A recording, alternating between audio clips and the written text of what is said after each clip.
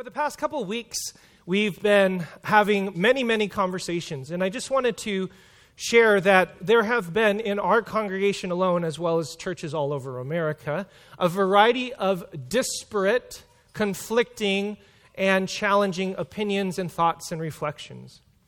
Our congregation has engaged in some of those from the teachings from here, as well as at small group, as well as just casual conversation. And I just wanted to share publicly and remind ourselves that conversation is a core commitment that we have around here.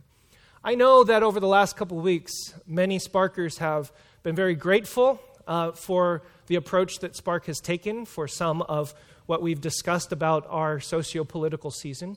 But I also know that there are some who may not have felt in the same way. And we're trying to do something really difficult, which we've done with other issues, which is try to hold the tension of conflicting ideas, conflicting opinions, and still find a way forward to love one another.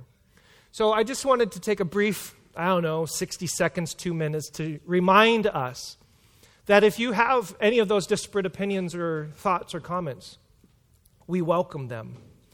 This was actually spurred on because I got text messaged today some questions about a little bit of what we've been doing.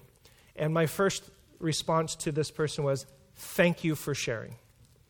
And we want to be that kind of a congregation, and we want to be those kinds of leaders that if you have thoughts, opinions, ideas, disagreements, concerns, critiques, challenges, we want to hear them because we're walking together in this.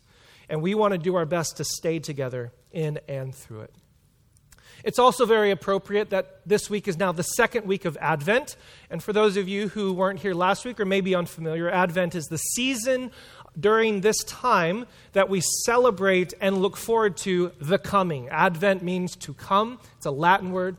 And we look forward to the coming of the King. The coming of the King in the person of Jesus, the baby Jesus that we look forward to, but also in his return to come and restore and make things right. When there's broken relationships, when there's dysfunction, when there's injustice in the world, there's a part of us that yearns and aches and calls out for, please come now.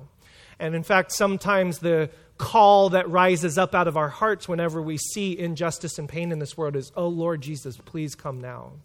So Advent is that season and that time where we light a candle and we say, Jesus, please come. This world is not all right. It's not the way it's supposed to be. And the hurt and the pain and the damage and the dysfunction and the injustice that continues to perpetuate itself, we do not want to tolerate that anymore. And so we work towards that and we pray towards that end.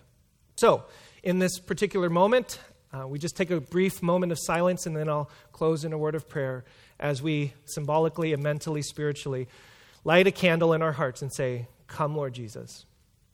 So in your hearts, just simply lift up a prayer. Lift up your soul. And allow God to hold you close.